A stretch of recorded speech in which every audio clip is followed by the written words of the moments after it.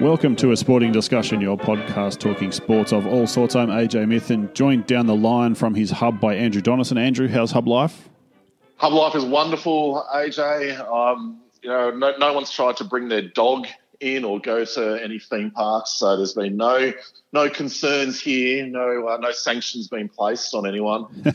Our special episode this week, we are speaking to football writer for the Sydney Morning Herald and The Age, Michael Lynch, who has been in the game for decades.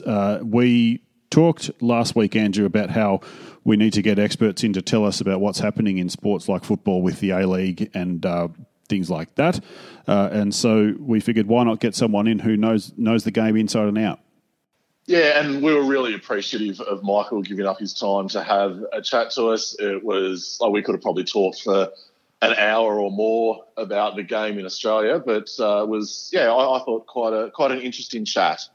Yeah, it was good fun. Here it is. Sit back, listen, and learn quite a bit about Australian football. Michael Lynch, welcome to A Sporting Discussion. Yes, good to be with you, chaps, and let's hope there's plenty of topics to talk about that are going to pique the interest of your listeners. Oh, well and truly can guarantee that. Andrew, do you want to kick us off on the other phone? I will. So, Michael, AJ and I last week were talking about the A-League and the return of the A-League, and we saw the ratings figures come out, and without really knowing the KO and other streaming figures, it is hard to know, but there was some sort of rumblings that it was a disappointing return, and that got us thinking about the A-League and soccer more broadly in Australia. And what we really want to sort of eventually get down to is, why does the A-League have such troubles with the ratings and the attendance? And I guess that might be a good place to start. Like we've seen big crowds at various games. We saw 40,000 in the NSL days in grand finals, but we do see dwindling crowds. What do you see as one of the main reasons for that dwindling in both TV audience and at the ground or attendance? Look, I think there's no doubt that the optimal position of the A-League, I would say, was about 2015. That has come off, but there's a lot of cans and a lot of worms there in what you say. Yes. I think you're referring to those figures from 2 weekends ago, where on the pay TV provider Foxtel, they were low, much lower than Super Rugby and Formula One qualifying. Is that the story? But what I think they omitted to most of those stories, hard to point out, is that game was actually on free-to-air TV live as well. Yeah, there was 53,000 for the Perth and Central Coast game on free-to-air. Sorry? There was 53,000 watching on the free-to-air. Yeah, and once you add that to the Foxtel numbers, it doesn't look quite as appalling as it was suggested, does it?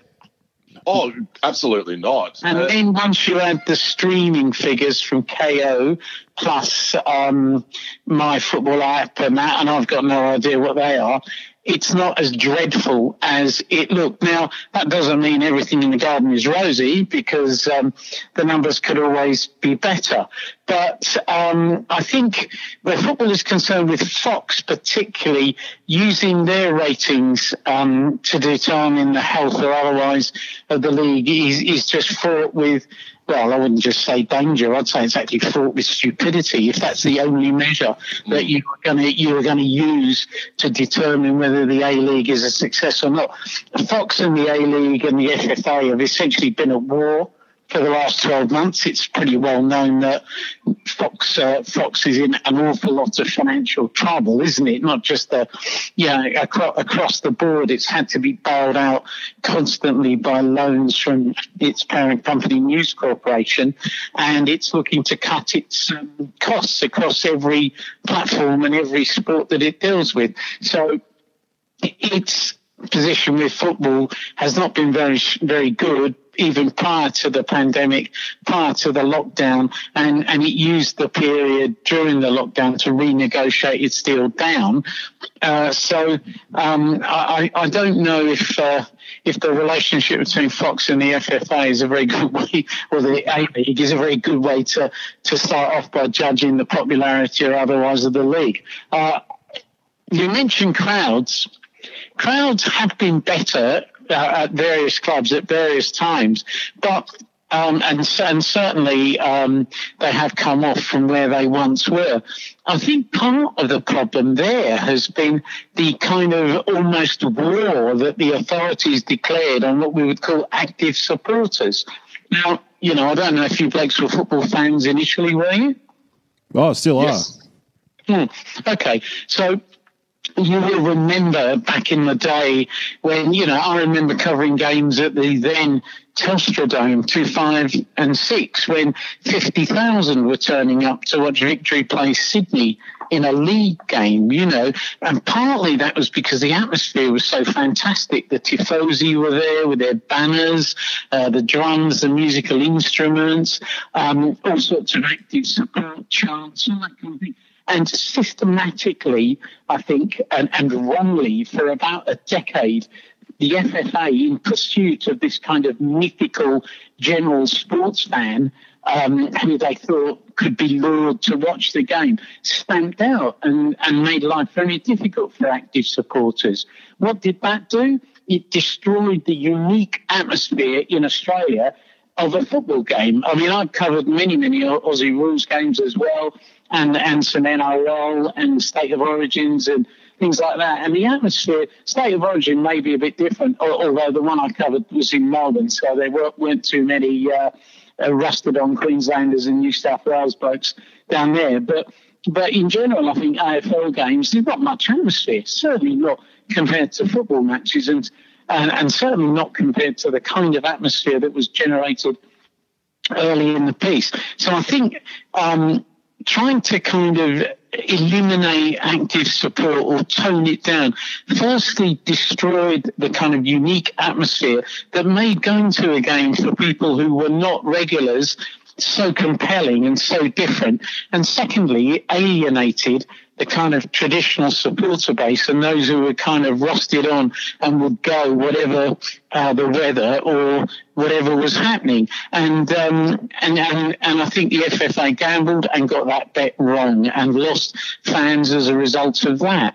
Now that's been kind of acknowledged under the new leadership of James Johnson, who, almost uniquely really in the 15 to 15 year history of the FFA, is a CEO who's actually got a football background, I think that was a problem. There was a sort of chase for a kind of mythical everyman who was if you like, a theatre goer who could just be lured along to a game because this is on and it's fun. But those people, they're rusted on rugby league or Aussie rules, most of them. And I think that's part of the problem, that they sort of destroyed the atmosphere and destroyed or hurt it for some core supporters. I don't buy into the idea personally that you need superstars to get people to come along and watch. Now, as you can tell by my accent, I'm from London. Well, you can tell I'm English. I am from London. And I grew up in a football culture. So maybe my view is a bit different. I'm also considerably older than the young demographic that they would be chasing after. But I think about building any league, building any clubs, building any game, any sport, it's actually about building allegiances to the club, the brand, the shirt, the history, the culture and the tradition. Players come and players go. So I don't actually think you need it's a failure to recruit marquee players over the last 3 or 4 years that have been a root cause of it. I think there's been very poor marketing or non-existent marketing by the FFA and the A-League. I think Fox have probably been a bit dilatory in the way they've promoted it and addressed the game, as they've looked to, if not disengage, certainly knock down their fiscal contribution.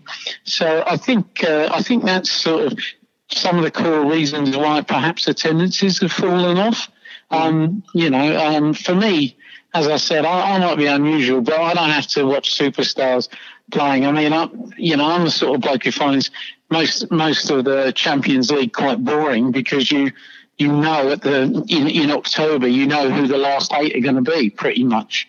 Do you know what I mean? I'd rather actually watch a game in which there was a poorer quality game, in which there was competitive tension and balance, rather than watch Paris Saint-Germain, Real Madrid or Barcelona beat up on some Eastern European club who are operating on 100th of their budget. That to me isn't really much fun. and therefore that kind of informs my view on the whole of the sport, I suppose.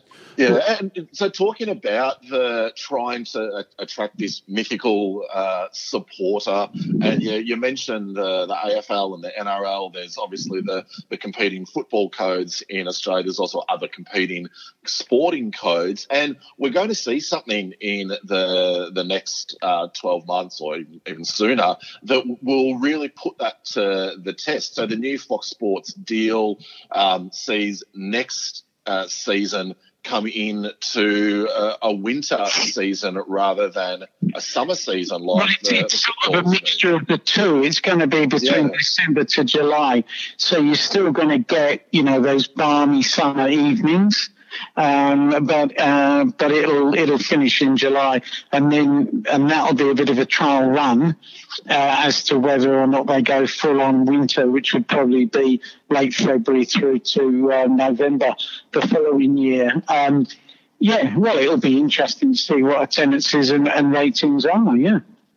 And also the impact with the actual aligning it with local football. So aligning it with the NPL and community sport. You mean?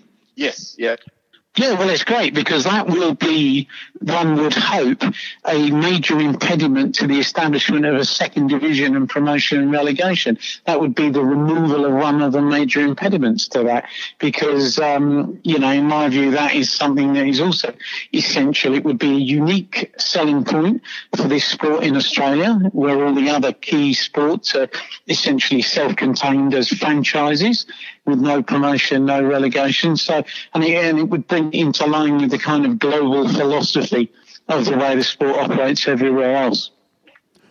Michael, you talked about the grassroots and people needing to connect with their clubs in the A-League competition, which brings me back to the expansion that happened a couple of years ago, where we get Western United and MacArthur, who's coming in next year in Western Sydney.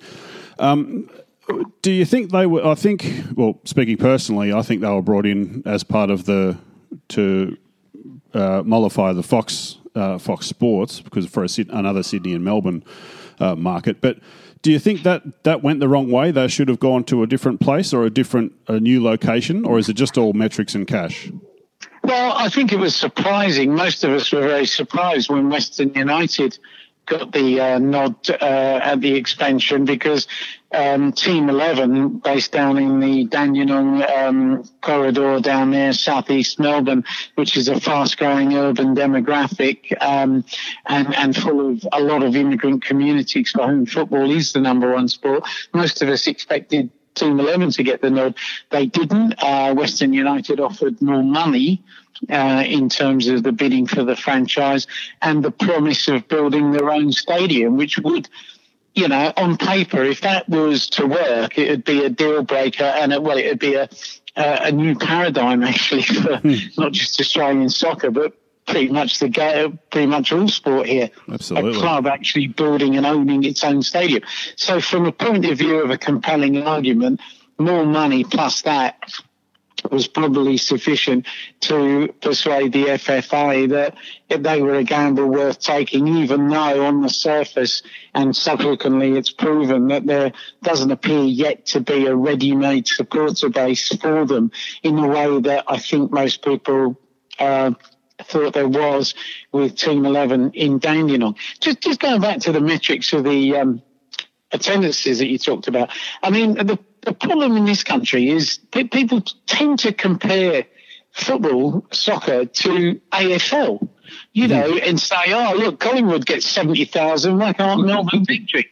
Well, you know, if Melbourne Victory was probably only one of 14 football clubs in the world, you'd probably get 100,000. You know what I mean? It's just a ludicrous thing. No one ever, do people in New South Wales turn around and go rugby league crap because they only get 7,000 at a game, or the Olympic Stadium at Homebush and there's 4,000 there or something, you know? No, I don't hear that so much.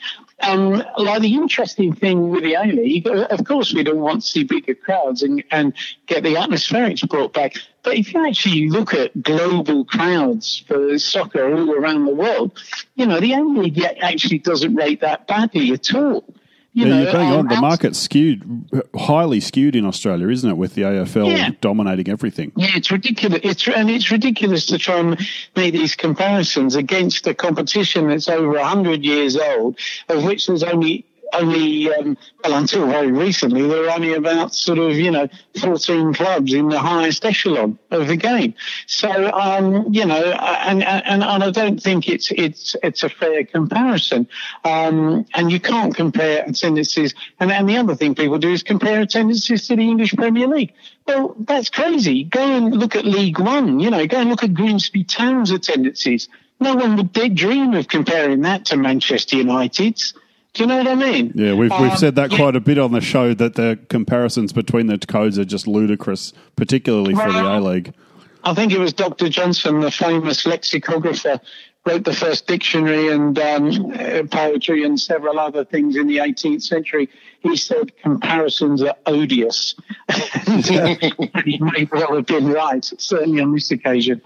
So I think that one of the great things that Rugby League has done is stick with some games at the old suburban grounds. So, you know, your 7,000, 12,000 capacity grounds, and like it's a real sort of community feel. And I would love it if there was an opportunity for football in Australia to be able to embrace that. But I think it's probably gone a little bit too far towards the larger stadium. No, I disagree. In fact, I think we will see more of it. I think a lot of it was skewed by Fox wanting, first world and brilliant broadcasting facilities and lux of certain whatever megawattage from the lights and stuff for the TV broadcasts. But if the Fox deal ends at the end of 2021 season and the FFA, as many people, or the league, A-League, because it is supposed to be running itself by this point,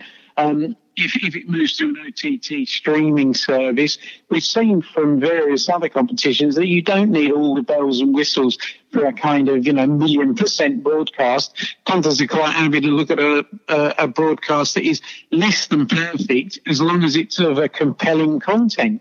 And I think the experiments that Brisbane Roar have done by playing a few games out of Suncorp, I've forgotten the name of that stadium in Queensland that they've used near Brisbane, that's shown, they came back from 2-0 down against Melbourne City, and what was it, 2-0 down and 1-3-2, or 3-0 down and 1-4-3?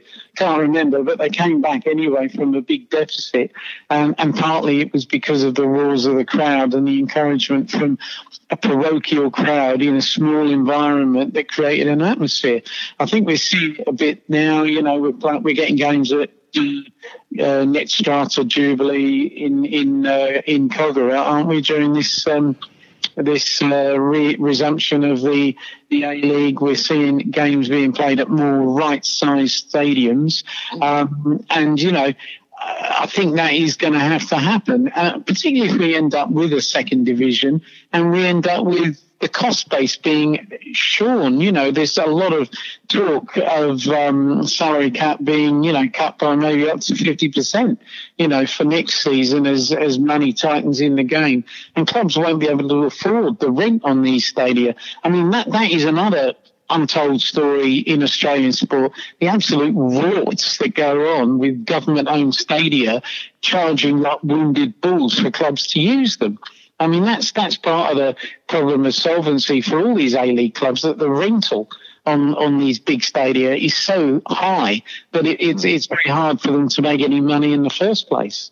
Yeah, I was just thinking back to I was in the UK about this time last year, and I went to a first round FA Cup match. It was Atherton Collieries against United of Manchester, and it was this like quaint little ground, and it was absolutely chockers, and the atmosphere was just incredible. And I think that's the thing. I think it's Dolphin Oval is the one in Redcliffe that the Brisbane Roar have played at. Dolphin Stadium, yeah, that's the one. Yeah, so 11,000 people. That's really what Bournemouth's Vitality Stadium in the Premier League had a capacity of about 11,500.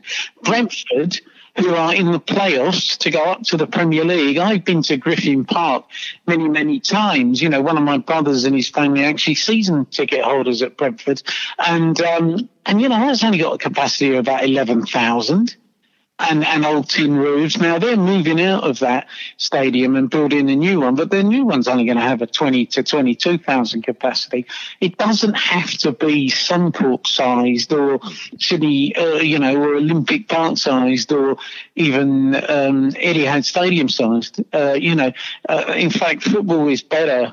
Amy Park, I think, is probably about as big as the A-League really needs, unless it's a grand final. But even then, the grand final, I remember creating a fantastic atmosphere, better than anything, was in 2015 when it was actually played at Amy Park because the AFL wouldn't allow the FFA to use Etihad Stadium on that particular weekend because it said it had a game involving bottom of the table Fremantle and the Western Bulldogs, and that was far too important to be moved or postponed or moved a day forward.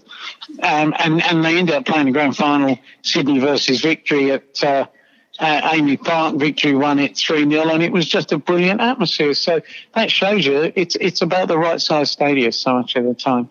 And I wonder if the ownership of the A-League will have any bearing on that. So I've read a lot of things over the past couple of years about the sort of FFA owning and then want the A-League owners wanting to pour in $10 million a year to get the promotion, and so whoever might own the league. Can you sort of set me straight on where that sits? At the moment, it's being run as a joint venture. The A-League clubs, in theory, should be controlling and managing the league. There's still no full-on agreement as to the share of revenues and how they'll be doled out from sponsors, and that's why this season kicked off in a kind of half-pregnant way with the FFA. They hold a golden share, but the clubs were supposed to be running and managing the league. But the pandemic and the obvious collapse in economics and financial support is going to change that equation. So we're still waiting to see how that'll turn out. But in theory, the clubs are supposed to be actually running the game and the A-League itself from now on. The FFA is its main responsibilities now are the national teams, the overall governance of the sport, and grassroots football. Michael, just about the media coverage quickly. It's no secret that football in Australia and the A-League is a pretty big whipping horse for press out there who want to take a swing at a sport. With the Fox deal finishing, and there's a chance the talk will. Hopefully, I'd like to. I've always said I want to see leagues go in and do their own broadcasting and host their own stuff, but it's not cheap. Assuming the FFA can do that, how can they still maintain that presence in the media, do you think, in particular across different platforms? Firstly, I'd just like to pick you up on something you say. What I actually think you really need, if you think about it, is that the coverage on television, free-to-air television and radio has been very poor. I work for the Age and the Sydney Morning Herald. We've got 3 soccer writers. I'm saying more in the tone. That is a major commitment. Until very, very recently, News Corporation had specialist football writers in every city, capital city daily newspaper in the country. That's actually a much greater commitment to covering this sport. Now, to get round that one, now that I've got that gripe off my chest, to get round to the substantive issue of what you were saying, and I hope you think about what I've just said, and when you give it some thought, hopefully you'll agree with me. But to get round to the other issue that you've just brought up, can they make OTT and streaming work? They have to, because if the Fox deal collapses, well, it won't collapse, it will just end at 2021. And if it's not renewed, and if there aren't sufficient income coming from a replacement broadcaster, either, a free-to-air broadcaster or a combination of other media who are prepared to pay for a rights fee, they're going to have to set up their own streaming platform and media platform and try and make it work. But it'll only work if they do it properly, and that means they'll have to actually invest in proper journalism and proper, broadcast talent. Trying to get away with doing it on the cheap is just going to look ludicrous, and people aren't going to bother watching after the first couple. Yeah, true. I was referring more to the tone from those who aren't the broadcasters, but that doesn't matter. You've set me straight well and truly. Andrew, we got anything more to go with there, or would you like to wrap it up for us? Yeah, no, I'd just like to thank you very much, Michael, for giving up your time and joining us here on A Sporting Discussion. It's great to have that in-depth discussion, and you've been around the game a lot longer than I have. Mate, I started playing organised football in London at the age of 7, which was 1964, and I was still playing competitively at indoor level when I was 52, which is a decade ago. So you could say that I've been watching it, playing it, writing about it, thinking about it, being involved with it, pretty much, all the way. Yeah, we did say to each other that you've probably forgotten more about football than a lot of people will remember for their whole lifetime. Well, there's a lot there to know, and there's a lot to forget, but you never stop learning. Yeah, that's true. Michael Lynch, thanks again for joining us on A Sporting Discussion. It was great to chat to you. No worries. Cheers then. Bye.